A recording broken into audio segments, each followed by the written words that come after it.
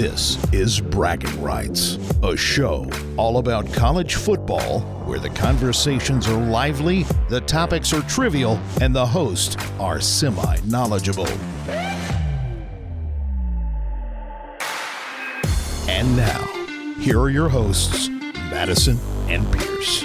Welcome into another edition of Bragging Rights Week 5 recap, Week 6 preview, one big podcast this week.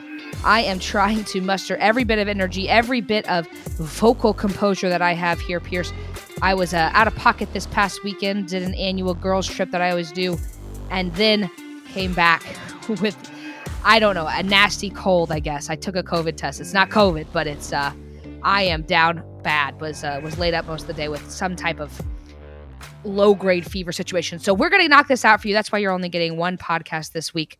My apologies, but we figured something is better than nothing, and we know that you guys look forward to this each week. Before we get into everything that is on tap for today, I need to introduce my co-host. I'm Madison. I'm joined, as always, by my brother, Pierce. Pierce, how are you?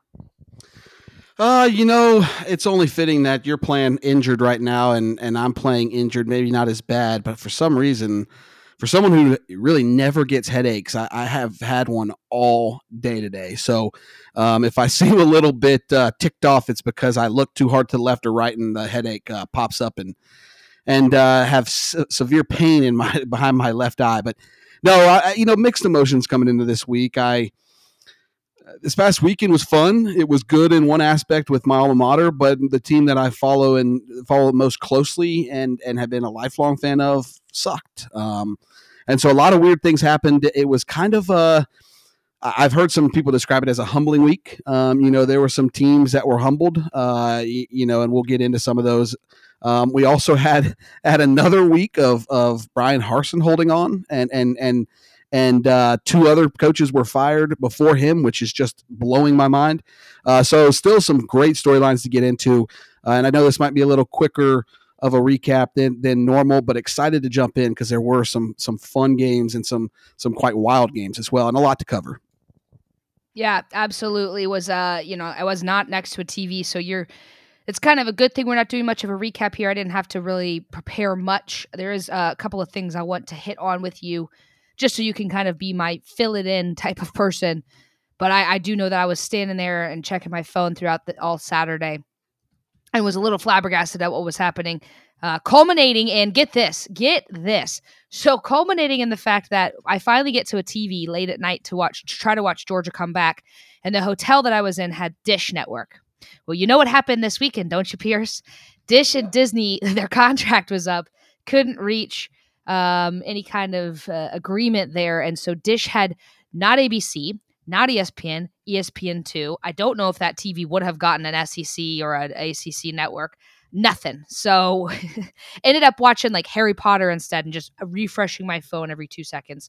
Not an ideal situation when you're sweating out your favorite team just trying to win, let alone, cover was out the door, but just trying to win there on the road in Como. Let's jump in here, Pierce. Let's talk about our good, our bads, and our downright uglies for the Week 5 slate. And my good of the week. And when I said this, it wasn't on your list. To peel back a layer of the onion, Pierce and I kind of talk about, hey, here's what I'm thinking about I might do for mine so we don't have repeats and we can make sure we cover a bunch of stuff. And I said this because it wasn't on yours and you said, ooh, a good one. I forgot about that. The Kansas Jayhawks had Iowa State come to town and they won 14-11. They are now 5-0 on the season. And for the first time in school history, or I guess maybe actually it should be better to say in college game day history, they will be going to Lawrence, Kansas to lay the groundwork for that matchup of your alma mater going and taking on Rock Chalk Jayhawk. Here's the thing. No one thinks they're going to win a national championship, but they're playing really good ball in a very interesting Big 12. And I'm interested to see what happens with them down the stretch. They could very really get exposed. But I've touted him before. Lance Leipold, what he's doing there, the turnaround that team has had is phenomenal. I think they were only the over-under that Vegas gave was 2.5 wins on the season. They've blown past that. They look pretty dang strong, and I'm excited to see what's on tap. I do think maybe they get exposed this week, Pierce, based on what we saw with TCU. But if there's any kind of a hangover effect, we know it's going to be rocking in there, and that's going to be a very, very fun environment for them. So good on the Kansas Jayhawks getting it done. and moving to a perfect 5-0 in the season, 14-11. Like I said, that final score there. What was your good performance of the week, Pierce? Well, first I got to say, TCU's going to black out their stadium apparently. This week. Try to black out Kansas' stadium? Yeah. I don't know how many fans were going to get in there. Usually in years past, it'd be like going to a road game at Vandy. But I do expect with game day that this is going to be a pretty raucous environment. So my good of the week is Clemson. The Clemson Tigers had their biggest test of the season. Quite frankly, back-to-back toughest games of their season. If you look at the back half of their schedule, it looks – with some of the programs not maybe stepping up, it looks like FSU's the only one that could give them a scare. Albeit if they show up for some of these crummier matchups. But Clemson, biggest game of the season. It was a revenge spot from last year, having lost in Raleigh. And Clemson just did what they needed to do. DJ is starting to look more comfortable, and really there were moments in the Georgia Tech game, the first game of the season for DJ, that it looked shaky, looked like he wasn't ready to pull the trigger, but man, they are utilizing him in a much better way now. He led the team in rushing with 73 yards. When you've got a guy that big and strong, a la Josh Allen, you got to use him. I mean, the Bills aren't afraid to let him go out there and get dinged. I know he does a lot of that on his own, but DJ, that's probably his biggest weapon at the moment. He doesn't have the threats downfield like he had his freshman year when he came in and spelled Trevor Lawrence. But he's doing a good job of not turning the ball over, not making those key mistakes in especially in this big of a game, which can be the difference. You're going to get a good effort on defense. And so really it's about being efficient, running the ball, and being opportunistic when you do throw. And they did that. They got past their toughest test of the season. And, to be quite frank, I think Clemson's the first one to have probably have clinched the playoffs. They just don't have much competition moving forward. So I think Clemson is going to grab a spot in the playoffs, albeit if they don't lay an egg somewhere. And I don't see that happening with their defense and with DJ looking a little more confident this year. So my good is the Clemson Tigers. The Clemson Tigers. Yeah, a lot of people suspected that they took a step back last year, and we all kind of pumped the brakes here at Bragging Rights and said they did finish with 10 wins, y'all. They're not this team that's fallen off a la the 2019-2020 LSU Tigers. Like, they're still good, and they have, like you said, finally figured out how to use DJ Uiagalelei. And that defense is just it is what it is. All right, let's talk about our bad performances of the week. My bad performance of the week, Pierce, the Minnesota Golden Gophers. They were number 21 in the nation, and Purdue was coming to town. Now, we love to say Purdue is the type of team that mucks it up and is going to play spoiler to you, but typically you'd see that at home. But they go on the road and take down the undefeated Golden Gophers 20-10. But the story here is really what Minnesota wasn't able to do. Good on Purdue to do what they have done under Jeff Brom, but what Minnesota, for everything on the line, and to have a lot of people who started turning their eyes, right? And they're not a team that's going to get a lot of hype. They're in the Big Ten. There's a lot of big brothers in that conference, but they looked to be putting the pieces together. Things looked to be good. Rode the boat. PJ Fleck, Ibrahim was back and playing well, and they were tied neck and neck, 10-10 going into the fourth quarter, but then 10 points there from the Boilermakers to spoil the Golden Gophers. They'll finish the season now unranked, I should say. He did have Ibrahim. I did say he played. I don't think he played all this game. Pierce, you have to correct me on that. He did not. He's been back, okay. To your point. He's been back, but he did not play in this one. But to tie into your bad, I know he's a special back.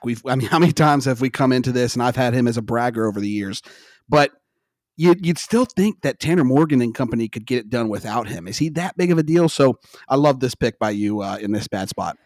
Well, and one of the things, Pearson, you were going to talk about it here when we talk about the Georgia Bulldogs is you can't turn the ball over and expect to win these games. Obviously, it worked out for Georgia. You turn it over a couple of times, but Minnesota not able to overcome some of those mistakes that happened. And like I said, when you're under the national spotlight and everybody's looking at you, was this the big noon game? I think it might have been. I think you're right. For Fox, yeah. I think it was the big noon game for Fox. Just not great for them. And I know my boss, I don't think he listens to this. I hope he doesn't listen to this, but he's a big Minnesota guy. That's how he came down to Atlanta by way of Minnesota. And he was texting and all excited. And then I didn't hear from him the rest of Saturday. So bad situation there for them. But hey, guess what? Hockey season's coming, guys. All right, what's You your even bad said it performance right. of the week? Minnesota. You put a little emphasis on it there. Minnesota. That might just be the fever talking. My bad of the week is the OU Oklahoma Sooners going into Fort Worth. And listen, I know I'm going to catch some flack for this because how can you not put them as an ugly? And it was ugly for most of this game. But here's why I'm not going to put them in that ugly spot, mainly because it's not like they were playing some podunk school that's going to go 5 or 6 wins this season. TCU, I think, has solidified themselves as a front runner in this Big 12 conference, and quite frankly should and could go 10 wins this season, or at least 9. When you look at it, this was a game that TCU thought was probably one of the more tougher games on their schedule. And I'll tell you, for a team coming off a loss against Kansas State at home for their first loss of the season, you thought they'd come out and TCU would get the best attention and the best motivated team that they would get or could possibly get from OU. They decide to receive to open the first half, which I thought was interesting. But I understand, they're a pretty good offensive team. And the first play of the game, they fumble. It was poked out by a TCU defender. They go right down the field, score. And really from there, it was a runaway freight train. And quite frankly, TCU could have scored more. They led up in the second half, rightfully so. Another reason I don't want to put OU in the ugly is because their quarterback did get hurt in the second quarter. And he was struggling for a quarter and a half. He had a lot of overthrows. But here's the thing. A guy like him is going to find it eventually. And despite some of those overthrows, he had guys open. So I don't think they would have ever come close to winning this game, but they could have been within 14 points of TCU. But yeah, and I did hear from some inside sources today that the TCU players were really surprised to that this OU team just kind of laid down for them. Once TCU got a big lead and was in command of that ball game, there wasn't much fight. And even it was mentioned at halftime when Venables was coming out of the stadium or coming out from halftime.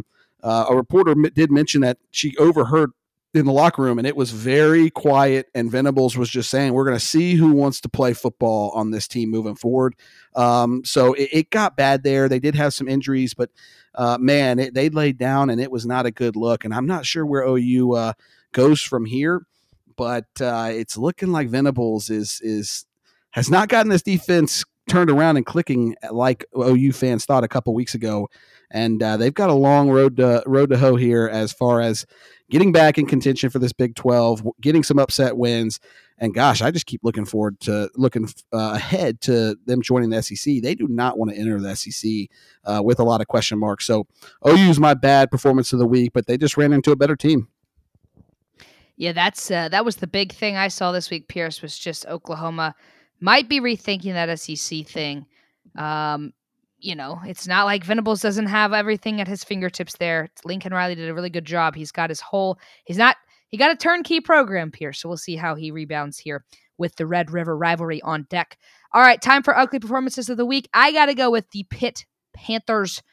It's funny, Pierce, was it 0? It was week 0 that they had the, I can't remember the name of the game that they play, the border brawl or whatever that they play with West Virginia. Brawl? Thank you. They reignite that rivalry there, and it was one of the best games that you could possibly start a season with from an entertainment standpoint. Tennessee comes to town.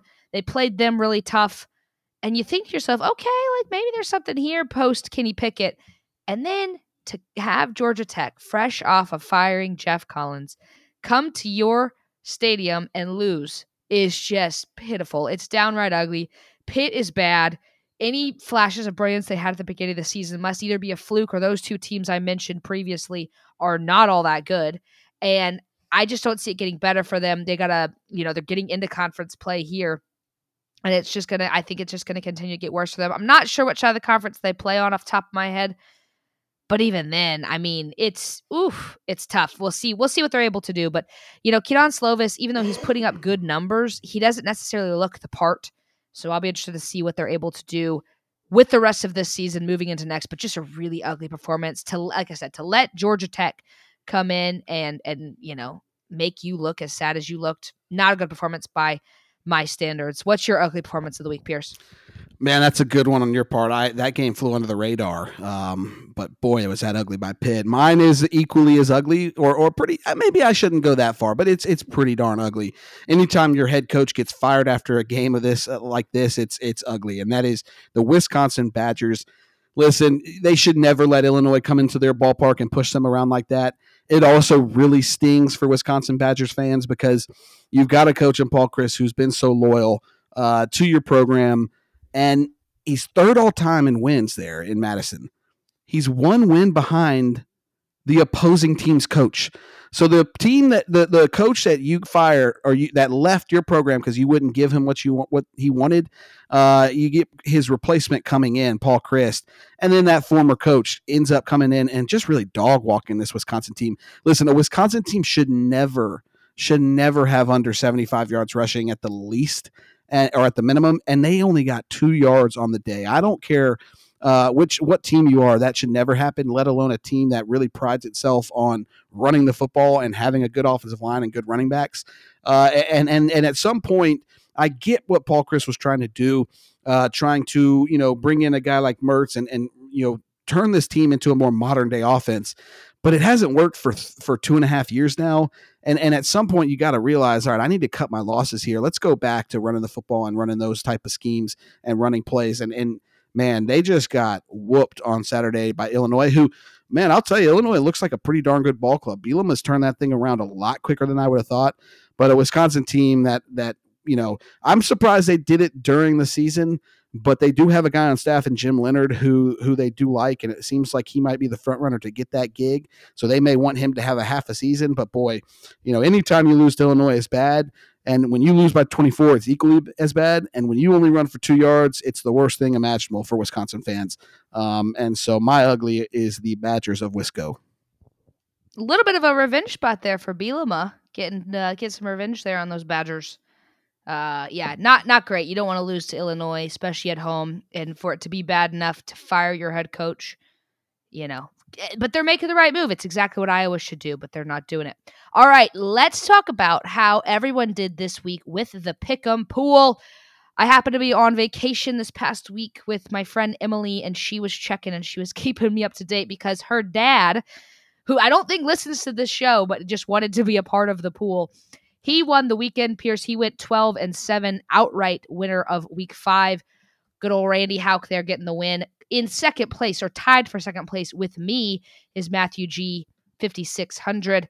UCF Knights fan, 04, Som, Summer, and Carly and MK 4004 all tied there for that fourth spot. You did not have a hot week, Pierce. You did not do that great. You finished dead last at the bottom of the week 5 leaderboard, going 4-15 on the weekend. I think I mentioned, I know we talked about this, but remember, we left last week and I said, oh boy, I've got all favorites with a lot of ratty lines. So I kind of felt this one coming. So I'm not surprised. Just when a lot of weird things happen like this, I tend to kind of be on the opposite side of the record. So unfortunate week, but we'll bounce back. Well, it was a good week for me because of the way that you finished and the way that I finished. On the year-to-date leaderboard for the first time, I'm at the top, beating you by 1 point. You're sitting with 60 points. I've got 61. Randy Houck has 58. So we'll see what happens there.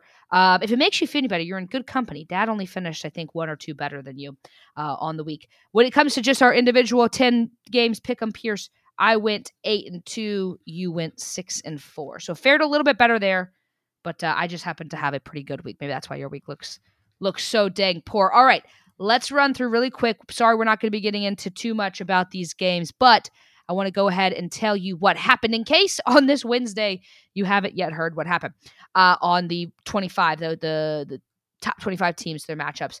The number 1 Georgia Bulldogs, they struggled in Columbia, Missouri, 26-22. They do squeak out a win there, but not a good showing by them. The number 2 Alabama Crimson Tide, taking down the number 20 Arkansas Razorbacks. I bet they're pretty glad, Pierce and Fayetteville, they didn't have game day with that showing. 49-26, the final there. Ohio State blowing out Rutgers at home. They haven't yet played on the road, Pierce. Have you noticed that? That's interesting. Ohio State has not yet played on the road. They also ain't played nobody. Nor have they played Chris Mack. Yeah. Well, that's what I'm saying. Yeah, they played what? Notre Dame, who was number 5 in the nation at the time, who's now not rated. So I'm just going to say that right now.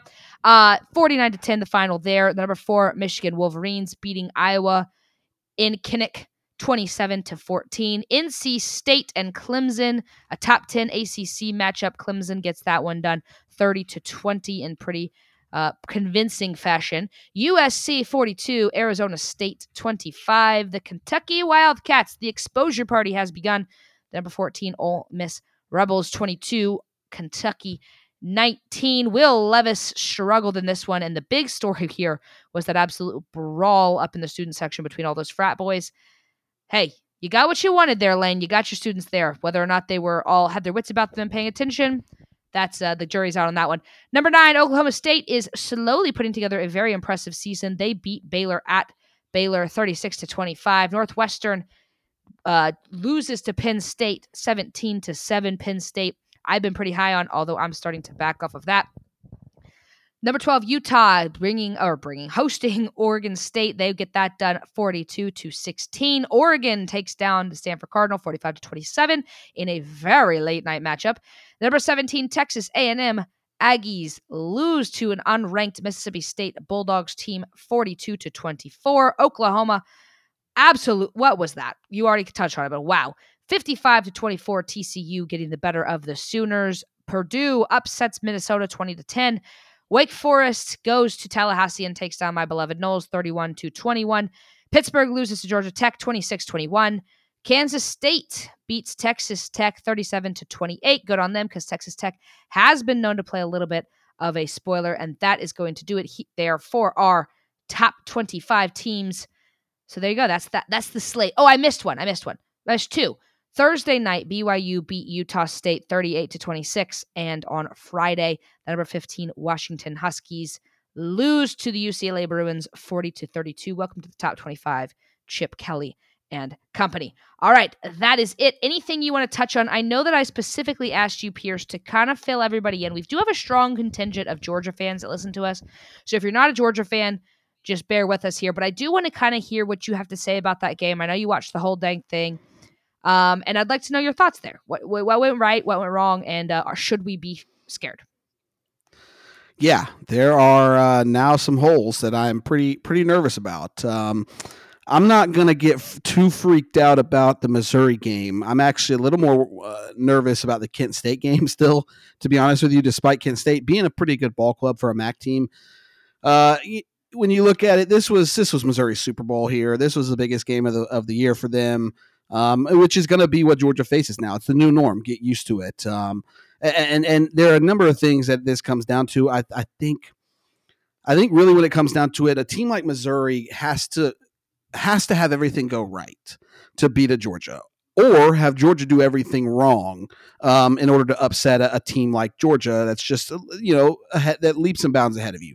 I didn't think Georgia offensively played poorly. Yes, there was that one fumble early in the game that Kendall Milton gave up the ball. That sucked, because I do think that sucked a little bit of air out of this offense. But man, when your offense, I think the most alarming thing about this offense, when you look statistically, they did end up going for 481, nearly 500 yards. When you get up to 500 yards of offense, it's almost a guarantee you're going to get 35 plus. You really ought to get to 40. But Georgia's problems right now are not necessarily with gaining yards. It's getting into the end zone. When you have to settle for that many field goals, it makes it very tough on your defense, because then on the flip side, they feel like they have to play perfect. So I don't think offensively, I was a little bit alarmed offensively that we struggled with the cover zero when they blitzed the house and only had, man on man for our receivers out there. We tended to struggle from a protection standpoint. We went to wider splits at the offensive line in the second half, and all that means is they ended up splits means they got a little bit wider out of each other. And we're really that was pretty effective. I mean, we were getting absolutely destroyed. Missouri does have some good defensive linemen. You knew that was going to be a strong point for them, and man, we gave them a little extra motivation with a pre-game fight between our D-line and their D-line, and they came out mad. But on the flip side, this is a bad Missouri offense, and to allow them to get a couple big plays. I know on the passing side of things, again, speaking to the everything has to go right for a team like Missouri to pull the upset. When Cook scrambled out, or when their quarterback scrambled out and hit some of those players in one-on-one coverage and tight coverage, he had a couple downfield passes. That has to happen. They're not a team that is going to consistently do that. They don't have the quarterback to do that and to pick you apart. So, but really, they had the same problem getting into the end zone. If they could have gotten into the end zone once, obviously that they are right in this ball game and probably win that. Their kicker was spectacular, which is it's funny coming off that missed chip shot field goal against Auburn that would have won them the game. But I was impressed with Missouri, man. I mean, their fans showed up. It was at night. It was loud. And they did everything they needed to do for the most part, except for finish the drill in the fourth quarter. We did some weird things. Georgia did some weird things offensively. How many times have you seen us run those swing passes and quick shots to the outside to our playmakers and our running backs, and they're essentially running plays? I don't think we ran a single one of those plays until the second half. And we seem to be more of that vanilla type offense, run up the middle here, run up the middle there, third and long, throw the ball when they're coming, dead ass at you. So I was a little confused about the game plan. At the end of the day, the gashes on defense certainly scare me. That long run, I know Malachi Starks chased him down and saved a touchdown, which ended up being the difference in the game as they had to kick a field goal. But man, those are not plays that we let happen last year, and now it's happened twice against Kent State and against Missouri. So I do worry about that. We did have some big injuries. Smile Munden, our linebacker, my favorite player probably on that defensive side, is dinged up. Jalen Carter's going to be out after he received a cheap shot clipping penalty, first half of that game. So we're pretty dinged up. We got to get some guys back. A.D. Mitchell coming back would certainly help. Offensively, he seems to be the guy that you can throw up the 50-50 ball. Just getting out of the win, I feel I'm definitely happy about that. Obviously, I'll take that 10 out of 10 days because you hate losing. Who wants to lose? And we shouldn't have lost that game. So, but there's a lot to work out here, man. And I don't know. I do get nervous now going forward that this team is easily capable of dropping a game or maybe two, especially with everybody gunning at them. So they got to get some things figured out. They've got to get right at home this week against another bad ball club. And quite frankly, they need to get healthy. So if they can do that, last thing I'll say, I know I'm rambling a little bit, with some of those injuries on top of playing some younger players, we've got a couple freshmen out there doing their thing. They hit a wall at some point, and it's hard to get through that wall. And you've had, three games already, one huge one. It's easy to start going through the motions. Your body's banged up, and it's a grind. And they're not used to that, so they're getting adjusted and acclimated to this schedule against an SEC team week in and week out. So I think we'll see some improvements this week. But boy, it does scare me that. I don't think they'll have any issues getting the SEC championship, but I don't know if they look like a top 2 or 3 team now, to be quite honest with you. Yep. And hey, that's the thing is it's really hard to repeat. And so it was clear that, or it's going to be very hard to potentially run the table and win it again. It'd be probably a matter of time until there's a loss that happens. And you know what? Doesn't make you a bad team. You rebound. Who repeats? Yeah. Well, let me add one more thing. When you look at it, you're going to have Bama will get in, LSU. Shoot, I was thinking of different Tigers. Clemson, I think, will get in now, which they were kind of a fringe team. Ohio State or Michigan will get in. So really, I think it looks like Georgia's going to have to go to the SEC championship game and beat Alabama in order to get in this year. That's what I predicted at the beginning of the season. I did adjust those predictions after week 1, really after week 2 and 3. But, I think it's going to be – I don't see anyone coming out of the Big 12 with undefeated season or one where they have a chance to get in, and I'm not sure the Pac-12 does either. So I think you could look at Georgia must win to get in, and they could actually be fighting for that fourth-place spot with Michigan. Yeah, that's possible. I don't want to. That's to be determined because Michigan USC yet. Yeah, but you're starting to see USC look really leaky on defense. They've had that crazy point differential where they're like scoring off of their defense, and it was at such a high clip that's just not sustainable. And you're starting to see a leakier defense when they don't show up offensively, and now they're starting to get injured. They've got a great starting lineup on offense, but once some guys go down, they don't have much behind. So I do think they'll get knocked off once or twice this year by maybe a Utah, and I think they avoid Oregon, but UCLA is looking a little tougher. So, I really think they could have lost this last week. 2 weeks ago against Oregon State, they didn't look all that great there, and they gave up a lot of points to a very, very bad Arizona State team this week. So we'll see. Pac-12 is a little bit easier, but I do think there are some hurdles there that they've got to get over. All right, well, we'll see what happens, but I'm just going to say right now, if Georgia ends up losing one of these next few games, then obviously we knew that was going to happen because you're going to take a step back after a national championship, and if they end up running the table, then this was a wake-up call, and they came back pissed. There you go. All takes are covered, and they're all mine. I am right no matter what. All right, let's talk about the week. Oh, you know what I forgot to do? Did you prepare any braggers for this week? I did. I've got a number of them this week. I'll go ahead and jump in. Hit them with the braggers week. A lot of big statistics this week. I could have picked a lot more than this, but Jaden DeLora, QB from Arizona, 33 of 46 for 484 yards, 6 TDs and 0 interceptions. Just wait, there are a few more statistical games like that. Holton Allers, QB from ECU, 31 of 41 for 465, 6 touchdowns and 0 interceptions. A guy that I could be on here every time and has been a couple times already. Drake May, QB at UNC, 26 of 36 for 363 yards and 3 touchdowns. Didn't throw a pick on the day, and that's a big deal. Drake May looks like a baller. How could I not throw out my guy, Max Duggan, fourth year player for TCU, lost the starting job going into this season for Chandler Morris. Chandler Morris gets hurt in the first game, and Duggan has all but run with this starting quarterback gig. 23 of 33 for 302 yards, 3 touchdowns and 0 interceptions. The 0 interceptions is important for him because he can get a little bit erratic. And those numbers passing could have gotten a lot higher if they were actually in a closer game. Also tallied 5 carries for 116 yards and 2 TDs. He had like a 70-yard touchdown run where he just flat out ran away from the defense. It was unbelievable. Max Duggan and company get the huge win against OU. Jahmyr Gibbs, running back for Alabama. And let me tell you, I don't know how many Alabama games you've watched. I've heard, this isn't my opinion direct from my mouth. I did hear it, and I completely agree. Watch Jahmyr Gibbs in his games moving forward and tell me he doesn't look exactly like Alvin Kamara. It is scary how similar he looks to Kamara. And that's a good thing and a bad thing. With a team like Alabama, it can sometimes be a bad thing because he's not going to be a formidable. He's going to be okay, but he's not going to be a guy that runs between the tackles and can get 150 yards.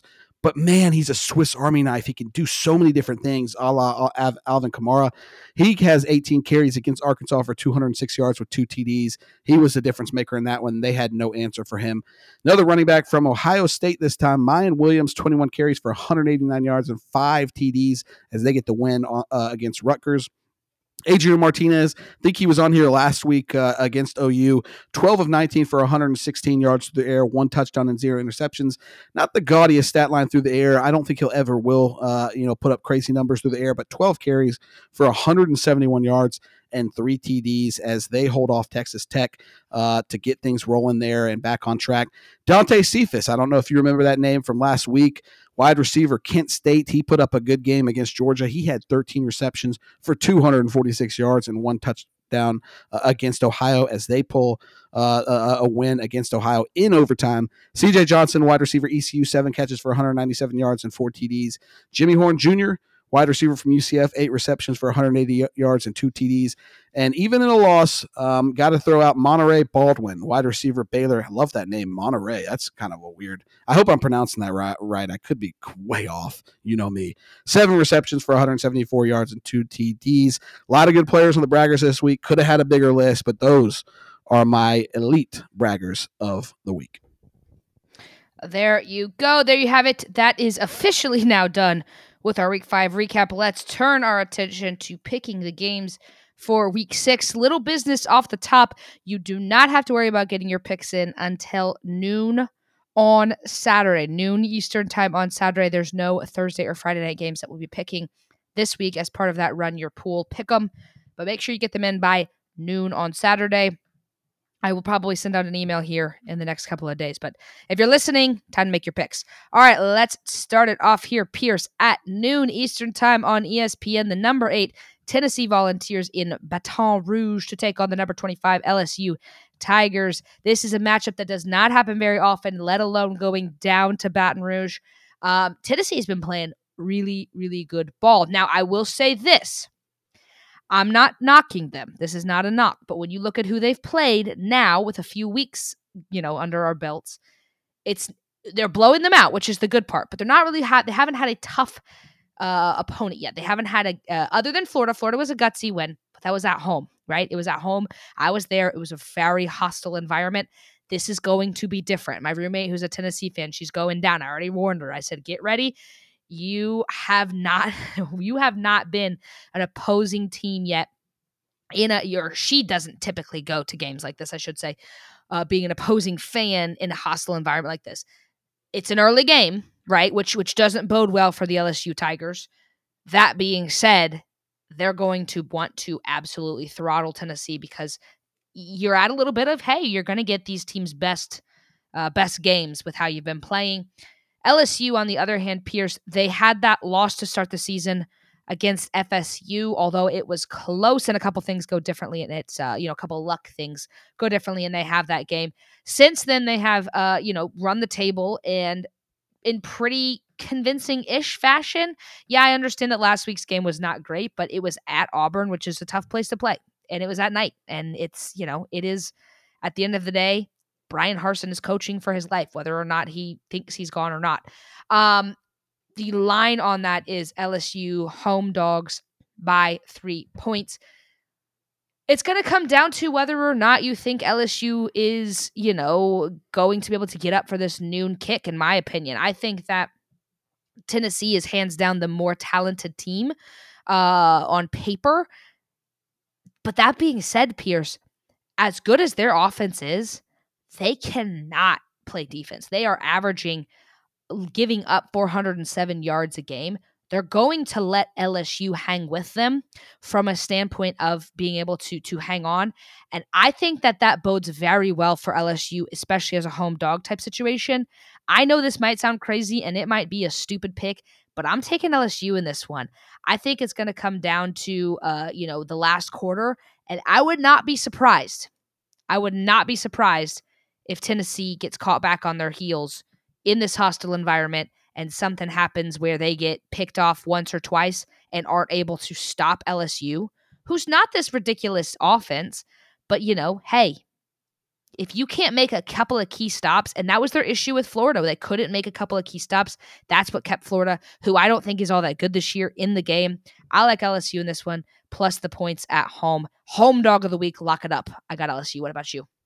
Yeah, I like that pick. LSU, this is one of those ratty lines. We talk about it ad nauseum. This is a weird line. Anytime a road team is favored by 2.5 or 3, it gives you reason for caution. It does scare me that this game is at 11 o'clock. I would much rather have this game be at night. I think that'd be a much tougher environment for them. LSU tends to, unless they're national championship contenders, tends to kind of be late getting everybody into that ballpark there. But it's still going to be a very hostile environment regardless. And I think you're right. This Tennessee defense is no reason to scare me away from LSU keeping this one close. I know they're not the best offensive team in the world, but you've seen that Tennessee's defense can be leaky, and I think that's going to be the case here. And look for LSU and the crowd noise to kind of get to Tennessee at times. I do think Tennessee gets up in this one. I do think they won't have too much trouble scoring, but I don't see them getting up over 35, 38 points. I have them somewhere more in the ballpark of 27, 28, or maybe 30, 31. And I think that LSU can be right there with them at home. I like the line here. I like the mojo coming off a win at Auburn. They're not as good. Don't get me wrong. They're not as talented. They're not as good. I shouldn't say talented. They're not as good as Tennessee, But in this spot, they have every reason to be in this game, and wacky things happen when Tennessee travels down to Baton Rouge. So I like LSU +3 to get the cover here and maybe pull off the upset win. Ooh. Yeah, I agree with you there. The only thing is, and I didn't think about this till after my pick, you do have an LSU team that just came off of a tough win. Tennessee is coming off of a bye. So that could play in a little bit. They had an extra week to get everything back together, but I agree with you. Let me rebuttal that. Line. What? Let me rebuttal that. You're okay. right, but could this also be a look-ahead spot with Bama coming to town next week? It absolutely could be, because guess what? They've not had a chance here, Pierce, to potentially knock off or play Bama close, and it's at home in Neyland. I mean, hell, they're already looking ahead to the the frickin' Vanderbilt game. That's trying to clean up my talk a little bit. But yeah, they're already making plans for Vanderbilt there at in a few weeks. So man, that's funny you their say head's that. not in it. They've got visions of SEC championship in their head. That's so funny. I've gotten to this game. Agreed. I've got multiple texts this week from Tennessee buddies who have they've known. Obviously, they know that we've done big tailgates at Vandy when Georgia comes to town in the past, and so they were asking, "Hey, you're going to do a big tailgate? Can you fill me in on anything? Any secret spots? What I need to do? Any good catering spots?" So, you're right. That's funny to hear you say that, because they are. I mean, really, that next week is the biggest game that they'll have played in probably since the Georgia game under Butch Jones. I would say. Maybe Tennessee fans will say something differently, but if they can get undefeated with Bama coming to town, do you realize how crazy that's going to be? So don't look ahead, Tennessee fans. This is a sketchy game. Yep, you got to get through this one before you can look ahead to the next one. All right, and hey, I would love for them to win this game too, because I want that game next week. Because Tennessee, yes, they'll be insufferable, but it's a win-win. If Bama loses, that's a win. If Bama wins, it's a win. So I'll be indifferent. I'm just hoping for a fun weekend next week on Rocky Top. Yeah, I agree with you, and I certainly would like them to come to town to Georgia with, as good of a record as they could potentially have. I don't want to, that certainly is going to make a more fun environment for us dogs who, quite frankly, don't have that fun of a home slate this year or next. So certainly would love for them to win this one, but I don't know. I think it's going to be a really tough matchup. Another one that's going to be interesting here, Pierce, is your number 17 TCU Horned Frogs heading into Lawrence, Kansas to take on the number 19 Kansas Jayhawks. That game is at noon Eastern time on FS1. Game day will be there. I already talked about that. It's going to be raucous for the Jayhawks. 7 points is what your Horned Frogs are favored by. Both teams are undefeated, though Kansas has played one more game than TCU. I'm not even going to beat around the bush here. Kansas, I love what you've done. You've been fantastic against the spread this year, which is great for us bettors. You're a great story, and this is the week where, unfortunately, the wheels come off a little bit. I think that TCU is the better team. I think we saw that last week versus Oklahoma. I don't think Oklahoma's all that bad, and I don't think I said that when we were talking about things. They at least have the talent. Whether or not the coaching's there is one thing. I thought that they were going to lose to SMU. They didn't. They didn't. They blew the doors off of Oklahoma last week. This Horned Frogs team is a good Horned Frog team. I think that they're able to go in there, and I think that it's. I don't think it's particularly close. Maybe Kansas puts them back on their heels early, but this is not even like you said. It's not even a football school. TCU is going to be bringing a strong stringent of people. It's an early kick, which doesn't bode well for them, and I just think TCU is going to be able to really show out on offense. So I got TCU minus the points in this one, but maybe I'm wrong, which would be fun if it's a close game. I just don't think it will be. Who you got in this one, Pierce? So I went into last week kind of thinking that Kansas was due for a loss. It just seemed like the bubble was going to burst in Iowa State, albeit not being a great team was going to be able to pull off the upset. They kept it close, and quite frankly, 3 missed chip shot field goals would have won them the game. They missed quite frankly badly. You could argue it was coaching malpractice on Iowa State's part, trotting out that kicker at the end of the game to try to tie the game up. And obviously he missed really bad. So Kansas escaped last week, and sometimes that's the name of the game, but it does have me wondering why. I understand why TCU's -7 now because of that and how TCU looked. So I do think this number is a little bit overinflated. I do like TCU here, but let me tell you, I've gone against TCU twice, against SMU 2 weeks ago and Oklahoma last week. They've won in both those big tests. I can't now do the opposite. I have to take Kansas +7. I do think this is going to be a close game. I do think Jalen Daniels for the Jayhawks will find guys, and they probably will score much more points than they did last week. I like TCU to score points. I think this is going to be a pretty high-scoring game. I do like Kansas and the motivational standpoint with having game day there. The fans will be raucous from the beginning, from 7 a.m. until the game is played, and they'll be there until the end. I like TCU to pull off the win here. I think Kansas keeps it close. All of these things spell keeping it close. I wouldn't be surprised to see them pull off the upset here. It sounds weird saying they're underdogs because they have been so good this season up to this point. But I'm going to go TCU to win, but in a close one. Kansas gets the cover. And to be quite frank, I want to be a homer on this one, but man, I've gone against them twice, and they've proven me wrong twice. I can't jump on them and give them bad mojo. So I'm going to go against them here for that reason and that reason alone, as I hope they can pull out the win and escape a very pesky Jayhawks team. Hey, I mentioned they're both undefeated. They're also both undefeated against the spread this season. So someone's going to get a couple blemishes on their record there with this game. All right, Red River rivalry, although a little bit of the sauce with this has been taken out because of the fact that both of these teams are unranked. I don't even know when the last time that was. The Texas Longhorns and the Oklahoma Sooners at noon Eastern time on ABC. Texas sitting at 3-2 on the season with losses to Alabama and Texas Tech, albeit both were close. Oklahoma, on the other hand, 2 back-to-back losses. Kansas State and TCU were their last 2 losses. They also are sitting at 3-2, but they have not yet gotten a win in conference, so maybe a little bit of hunger there.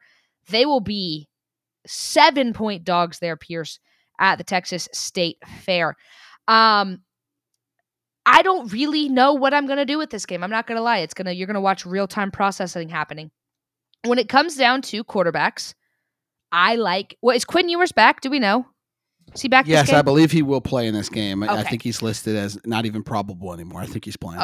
Okay, well then never mind. I was about to go on this whole thing about how I think Hudson Card is not the good of quarterback. If Quinn Ewers plays, although hopefully he's back to full form, if he plays, this one could get ugly. That being said, it's a rivalry, so you have to throw records out. You have to throw all that out the door and just look at, one, who's more hungry, 2,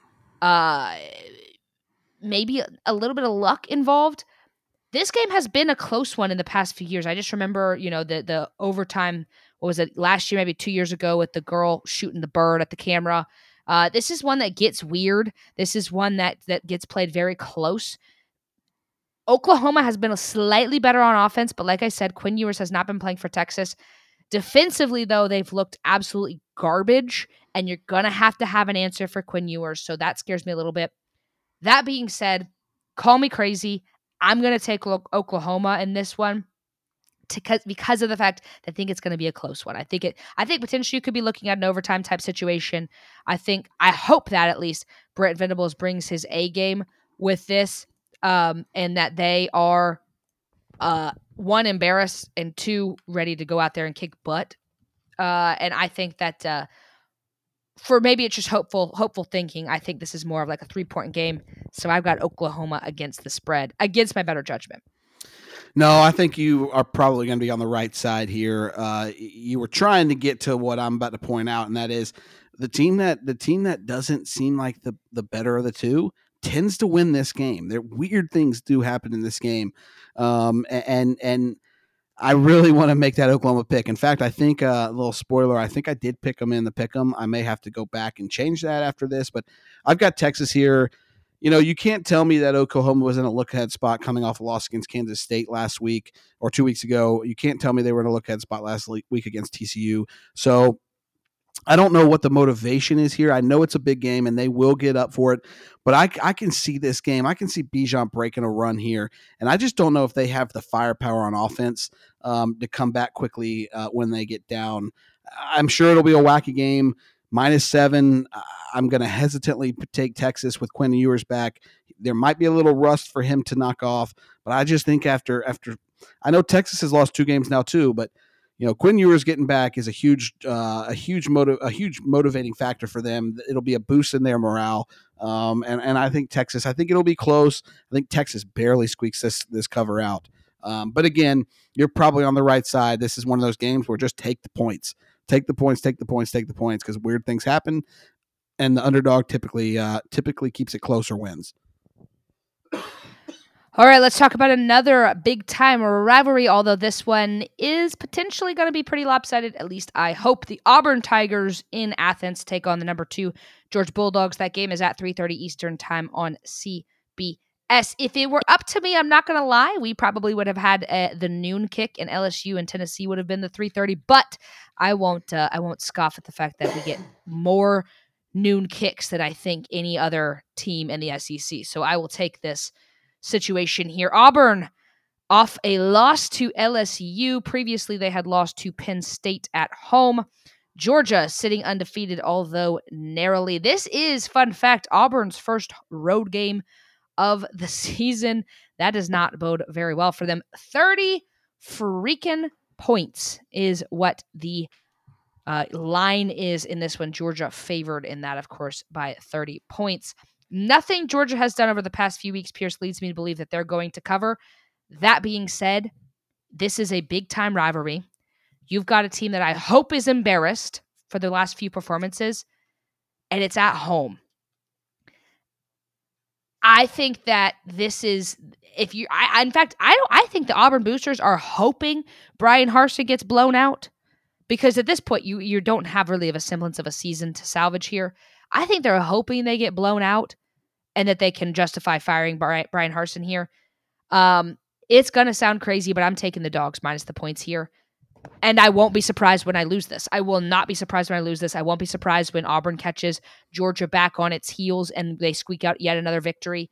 I cannot with confidence say that Auburn's got really much of anything to show for in this game.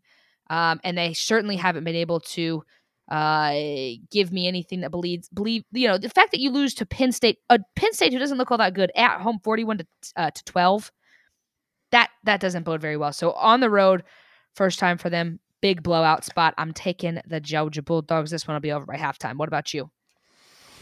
Well, I'm certainly happy to hear you pick Georgia because I just can't do it in good faith anymore.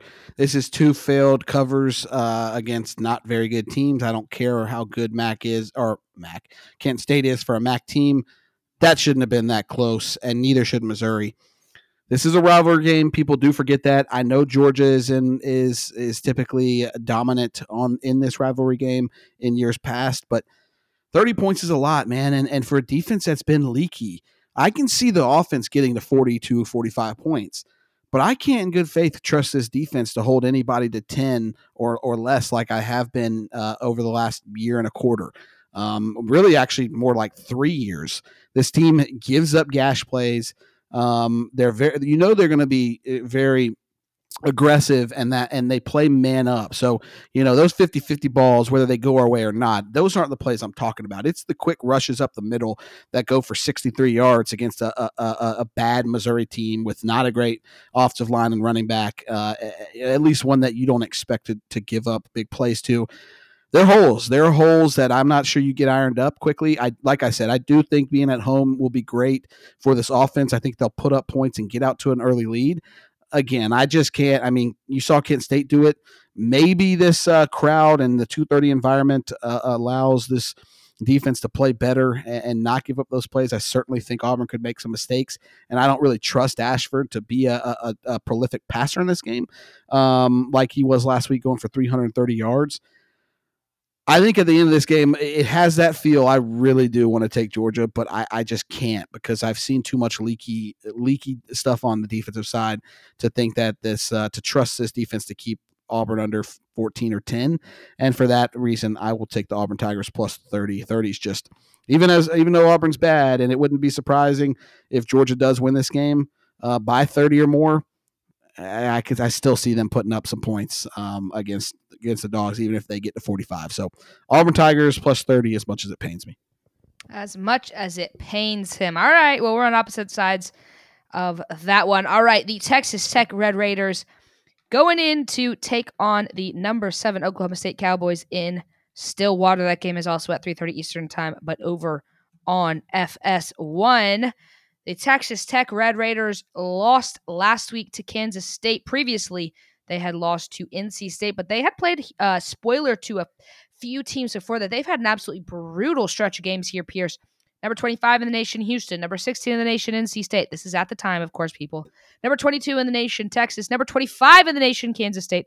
Now they're getting the number 7 team in the nation. Oklahoma State quietly putting on a very good season so far on with their undefeated, taking down Central Michigan, Arizona State.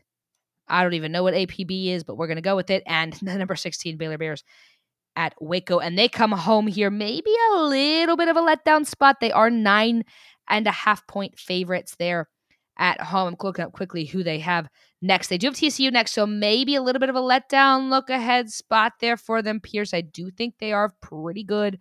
But because of that, you know what? Just real time, because I saw it's a letdown look ahead type spot, I'm going to go Texas Tech to cover here. I think that Oklahoma State gets it done, but I think that that Texas Tech, who can match them, and it might be a bit of a shootout because they both can move the ball like crazy. I think that Texas Tech is able to hang with them, and on the road, they almost play spoiler yet again to another top 25 team, but they don't get it done.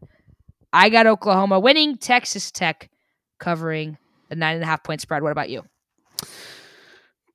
Damn you. I was looking forward to being on the Texas Tech side solo. I did not know about that look ahead spot TCU. That is a sneaky rivalry game and can get pretty ugly, and has also gotten wild since TCU joined the Big 12. So that is interesting to hear. It makes me feel a lot better about this. Oklahoma State hasn't played anybody.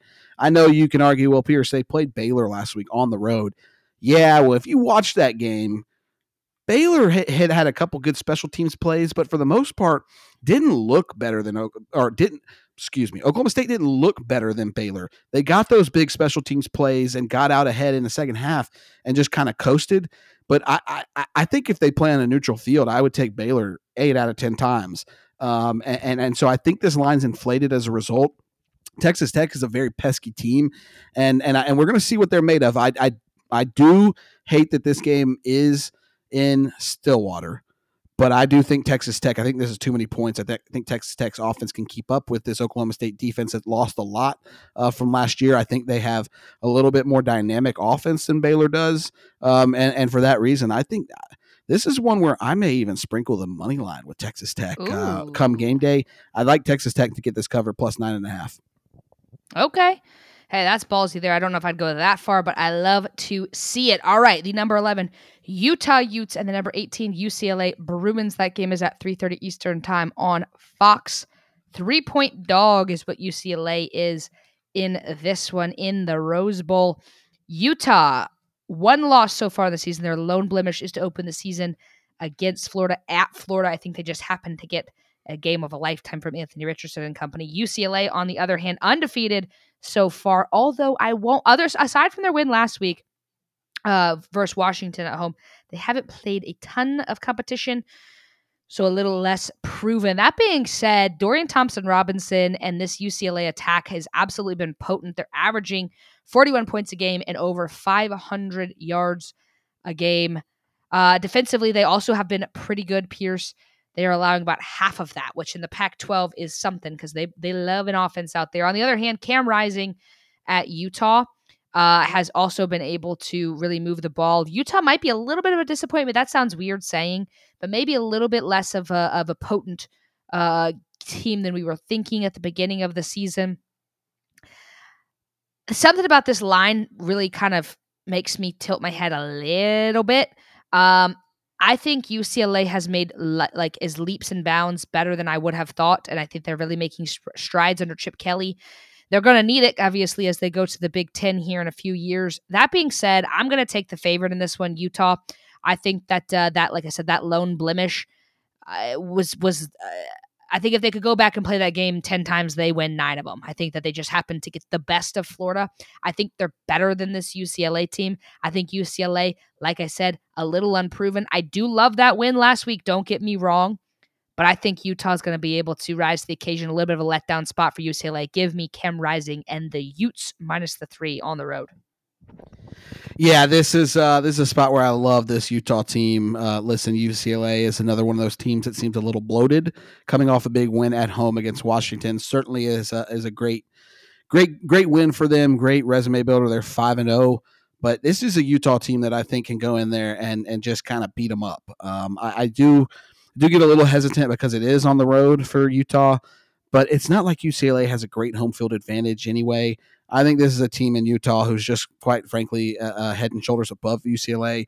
It's going to take a massive day from Charbonnet to pull this one off. And yeah, again, Utah is one of those road favorites at 2.5, 3, so that does scare me a little bit.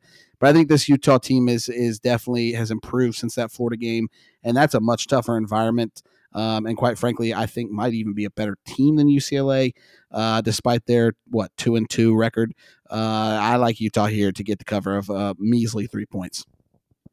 All right, let's keep it in the Pac-12 to talk about the Washington State Cougars in Los Angeles Memorial Coliseum to take on the number 6 USC Trojans. USC getting a little bit of love from me at the start of the podcast there. Pierce talking about how good they've been. They're undefeated so far on the season with wins over Rice, Stanford, Fresno State, Oregon State, although albeit close, and Arizona State. Washington State, on the other hand, lone loss was a close one at home versus number 15 Oregon Ducks. The difference here, Pierce, is the fact that while USC has Caleb Williams, you already said it, their defense is shaky at best. Washington State's a scrappy team, and they are a team that in the Pac-12 this year, and maybe in years previously, but particularly this year, is a team that's going to get the best of somebody. Like, they're going to get the best of somebody. Maybe, perhaps, it is USC this week. Although it is in the Coliseum, that doesn't say much. It's not a raucous environment. I mean, you saw what UCLA did a few weeks ago, how few people they had. I think USC pulls a little bit of a better crowd, but I don't think LA is totally bought into the college football realm.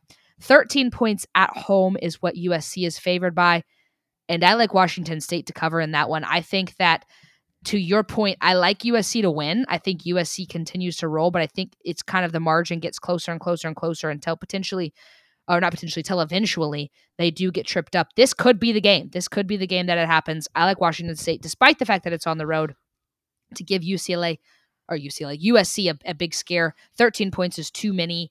Give me the Cougs in this one. I like that pick. I like that pick a lot. I actually went with a different Pac-12 game. Spoiler alert. Different Pac-12 game as easy peasy, but very similar logic here. The only difference between the two games is this one is a team that's at home, and that's USC. That one's at home. Washington State's on the road. That does scare me just a bit. I know USC doesn't have a gaudy home field advantage, but this team tends to play better in SoCal, and I think they are due for a get-right offense or on the defensive side. I do worry because Washington State has been pretty good offensively. They got the win against Cal. I don't think Cal's all that great, but still to beat them 28-9 is solid. And they put up a damn good fight against Oregon in week 3, losing by 3, when really they had every chance to win that ball game and just couldn't.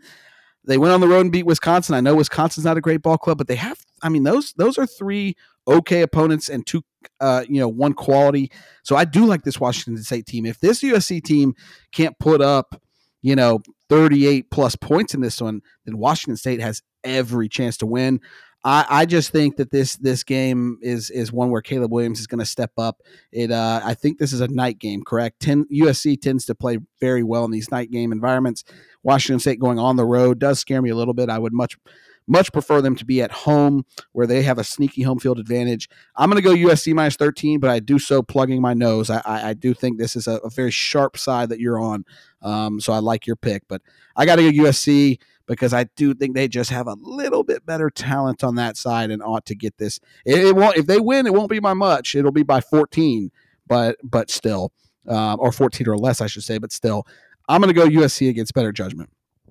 All right. Against better judgment, he takes the Trojans.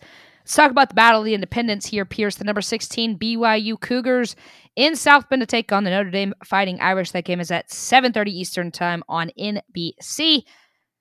BYU, 3.5 point dogs there on the road, despite being the quote-unquote better ranked, better record team. Their lone blemish came against Oregon at Oregon. Notre Dame, on the other hand, had 2 losses to start the season.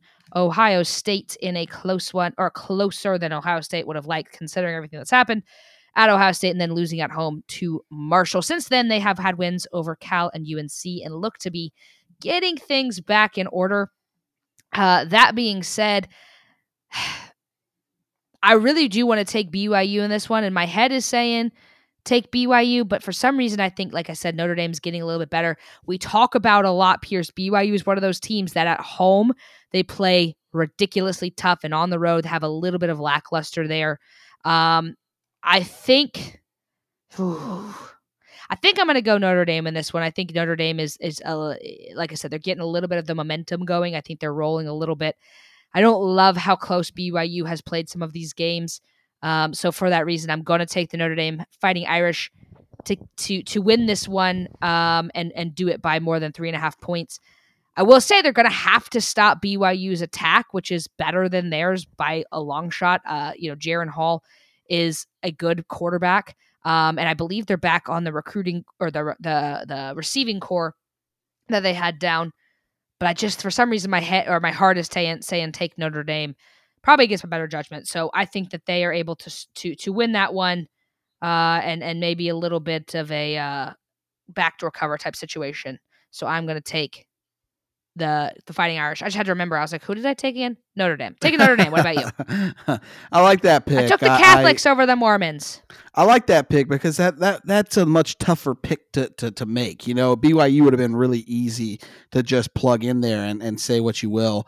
And I'm actually going to do just that. So I'm impressed with some of your picks thus far. I'm kind of blown away, and now I'm feeling like, boy, I'm going to be in for another rough week. But I can't back this Notre Dame team. Maybe I'm biased, but I just think it's such a bad team. The game last week against UNC does scare me a little bit.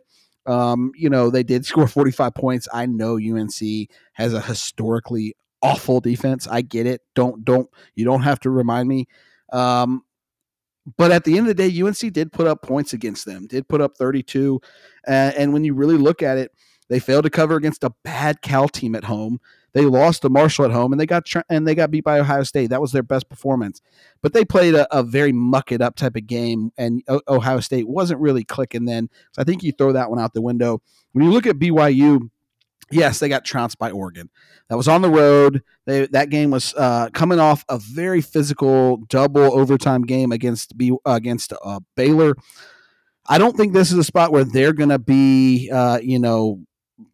due for a loss or kind of injured. Like you said, they're getting some people healthy and back.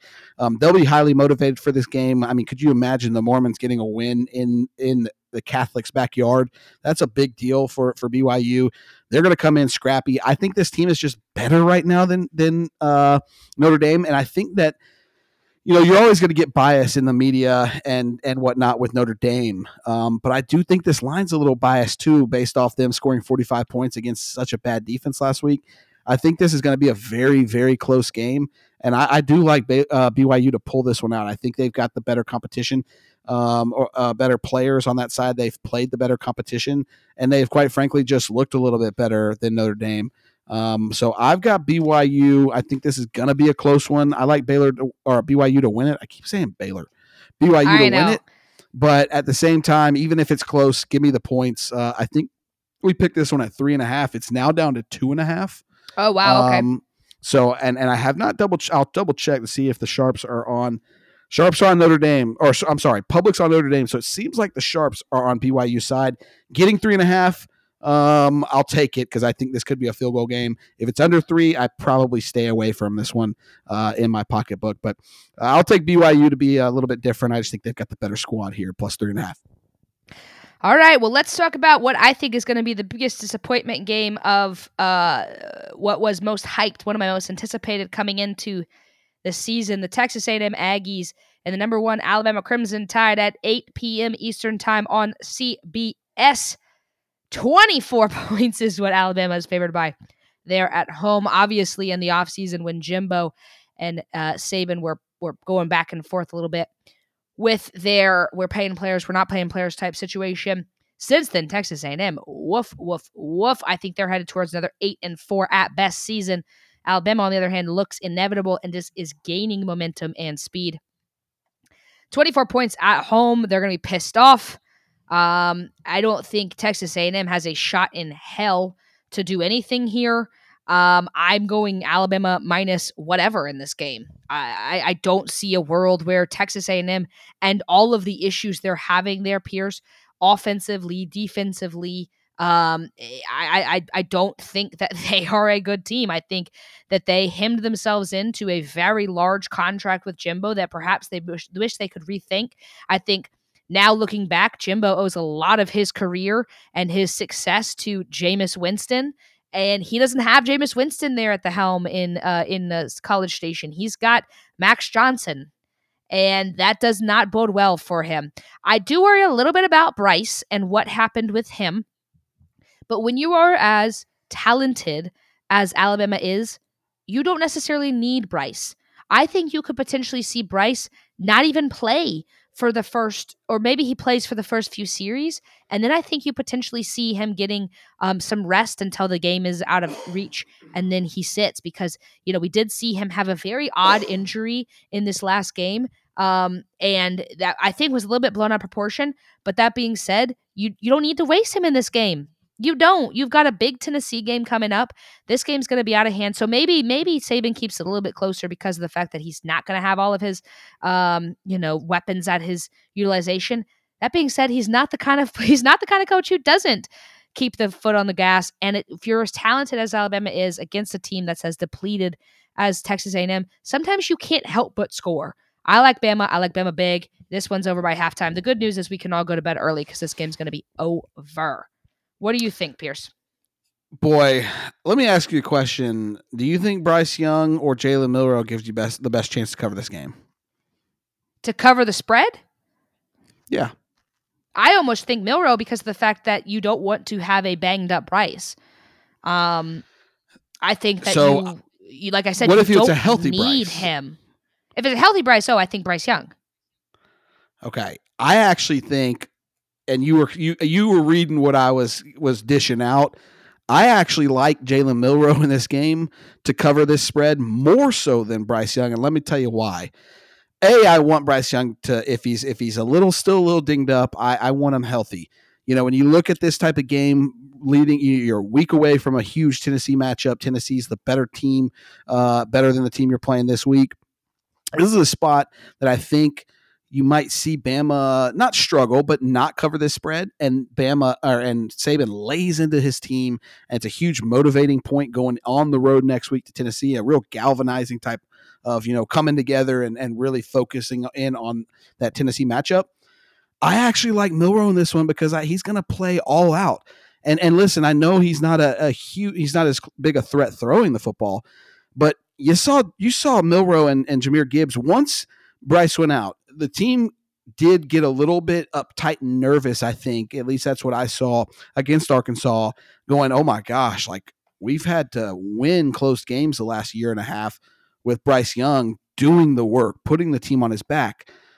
What are we going to do now?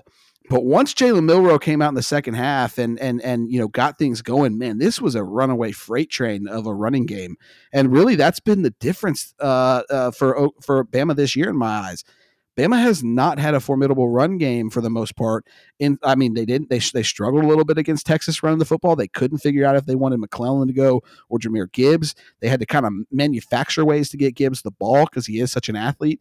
And there were points where he didn't even play much in that Texas game. So I think Milroe gives them that read option attack. And I think they'll just run all through this A&M defense. Now, A&M could just decide to sell out. Hey, we're just going to do like every team used to play Bama with before they started getting all these crazy quarterbacks that could throw it all over the yard. And a la Georgia, over the last couple of years where they've been formidable running, and they're going to stack the box and say, hey, you're going to beat us. That's probably what Jimbo is going to want to do. But I think when Milroe comes out and has some of those quick sling passes to the outside, kind of like Stetson's done a lot of this year, and kind of opens them up, they'll find ways to get Jahmyr Gibbs, touches out of the backfield, whether that's getting him outside on running plays or spreading him out or having design plays where he's coming out of the backfield and making plays receiving the football. I like Jalen Milroe in this one. And listen, I'm not worried about this being a spot where maybe Bama kind of coasts at the end with Tennessee on deck and Saban, kind of smiling, walking off the field saying, now I've got something to just rip into them all week and get them motivated towards Tennessee. Remember this Jimbo Saban thing was a pretty big feud this offseason. I think Saban's going to want to make a statement. I think if Bryce Young were to play, I think they would get up big. But then I don't like the idea of bringing Milroe in cold. You saw he struggled the first few drives when he came in after Bryce Young. Give Milroe the start in this one. Let Bryce Young get another week under his belt of sitting out so that he is as fresh as he can be going into the Tennessee game. And Milroe and Jahmyr Gibbs had a good thing running the football against an Arkansas team who held Texas A&M to, what was that, only 20-something points. They gave up 49 at home to Bama, and all Bama was really doing was saying, hey, here's what we've got. We're either running it with Jahmyr Gibbs or Milroe. Try and stop us. And I don't know if Texas A&M can do that, let alone put up 17 points in this game in Tuscaloosa. So hopefully Milroe starts, in my opinion. I think that gives us the better chance to cover. I think he will. I think Alabama wins this one and covers pretty easy. I agree with you there. Last but not least, let's talk about some Pac-12 after dark. The number 12 Oregon Ducks in Tucson to take on the Arizona Wildcats. That game is at 9 o'clock Eastern time on the Pac-12 network. Oregon favored in this one by 13 points. What is it, Pierce, that I always say when it comes to Bo Nix? He is phenomenal at home. He cannot play on the road. 13 points is far too many for this Oregon team to cover.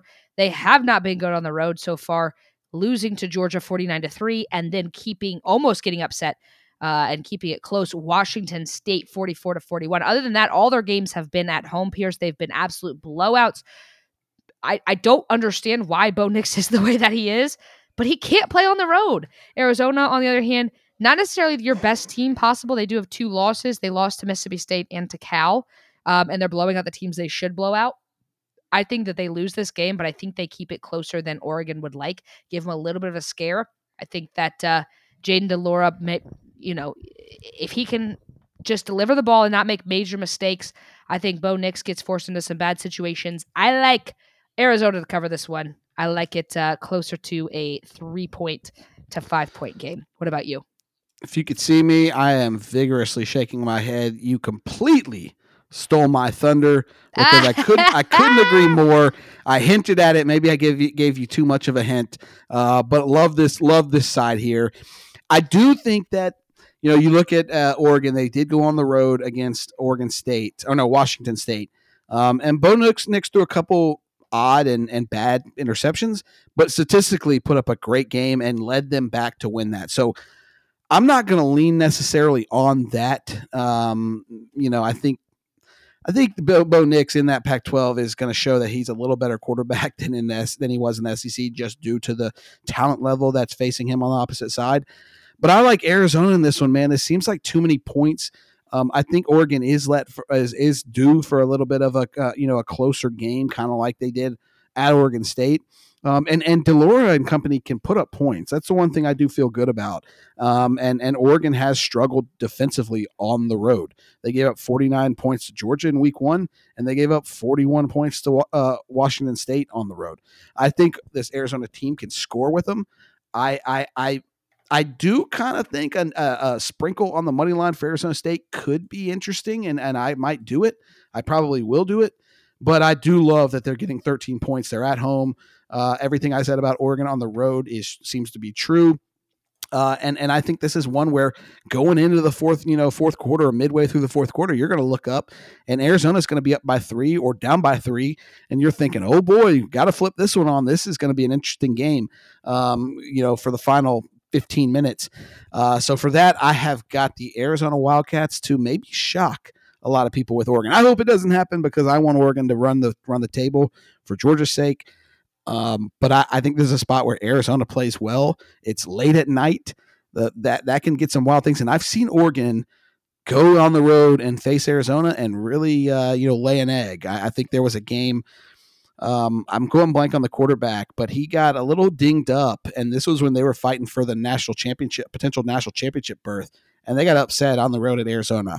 I think this could be a spot where some crazy things will happen, and for that, I've got the Wildcats plus 13. I would maybe hold out a little bit. I do think maybe we're at a spot where there's going to be a correction, but a 12.5 to 13.5 difference isn't all that much to me. I would wait to see if this one does get up to 14. Anything at 14 or above would be an absolute joke of a line, in my opinion. So maybe it corrects itself off the 13 here. But I do think Arizona gets the cover here. I think it's going to be a 3 to 7 point type of game, maybe 10 at most. Well, there you have it. That is our thoughts on the Week 6 preview. Before we let you get to making your own picks, we need to talk about where Pierce is going to place his money this week. We go through our top 10 games and we talk about, we're picking and everything like that. It's just kind of analysis, but this is honest to God stuff that he would be placing bets on. It's where he thinks the money is this week. He's going to put his hard-earned money there. So here's where he thinks you should put your hard money as well. Pierce, hit us with your easy peasy picks. Boy, coming off the first losing week of the season, went 1-2 last week. We had 5 straight weeks of winning bets, and love to see that. We were due for a little regression. I really am surprised that USC couldn't give the cover against Arizona State, and that's why I'm a little hesitant on them moving forward, because Arizona State put up points on the road against USC.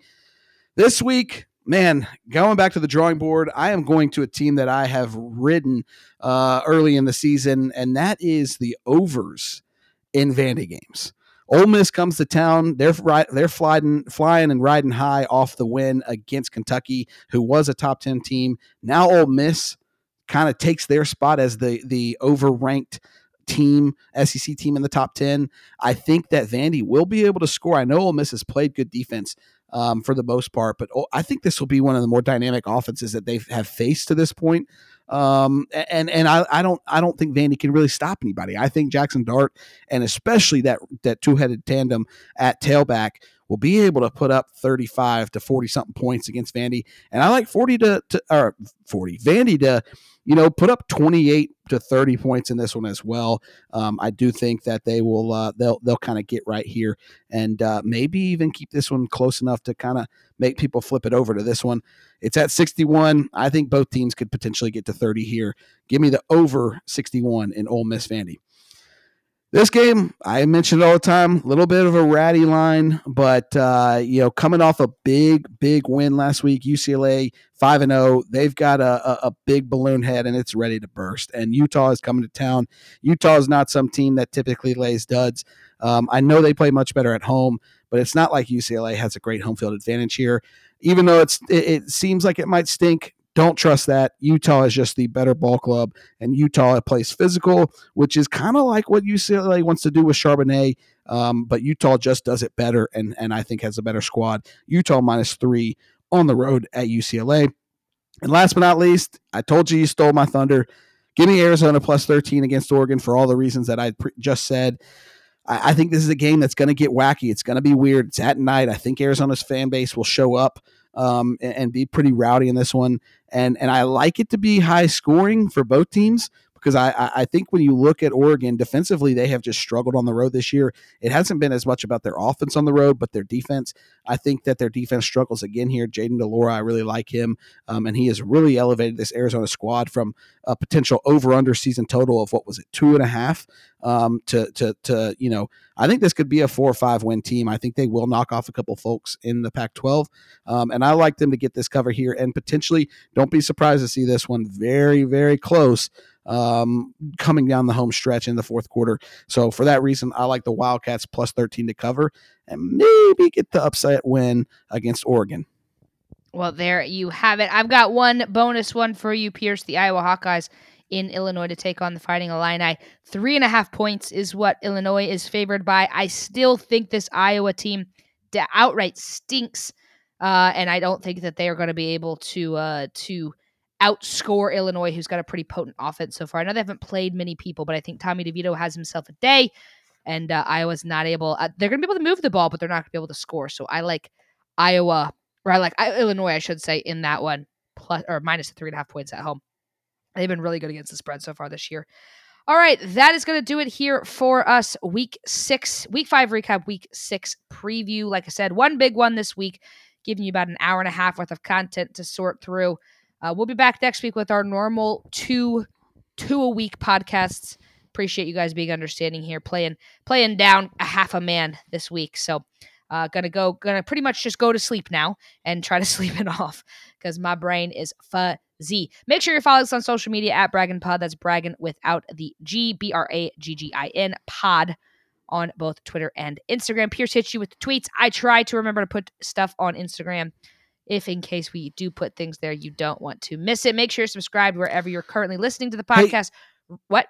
Real quick, I saw you put out a pick or a strong lean last week. I can't remember who it was. You tagged the podcast handle. Did that end up pulling through? Oh, well, now you're going to put me on the spot. I forgot who it was. I did put out a tweet. I admittedly was in the airport on the way to vacation and had a beer or two in me. I figured. UTSA minus 4.5 over MTSU. I do believe that hit. And I think that hit. Yeah, I think it hit by a lot. I saw that and it did perk me. It did get my attention, and I almost threw some on it. So good pick there. Yep. MTSU off of that letdown spot after taking down Miami. They looked terrible. I almost brought up the fact that they're at UAB this week, but 9.5 points is a little bit much for me to pick for two teams that I don't watch a ton of. But UAB is a good squad. MTSU, not a good squad. So yeah, that was I saw that and was like, what the hell kind of a line is that? So that was my pick. I do think, like I said, Illinois gets the better of Iowa this week. So hey, I'm 1 for 1 so far. I'll put out more tweets if I think of things. If I get a couple beers under my belt, I think get just inspired. Liquid courage, baby. Liquid courage. Little liquid courage. Well, hell, I can't bet here legally here in Georgia, so I have to live vicariously through Pierce. All right, that's going to do it here for us at Braggin' Rights. Until next week, I'm Madison. And I'm Pierce. Stay blessed, y'all.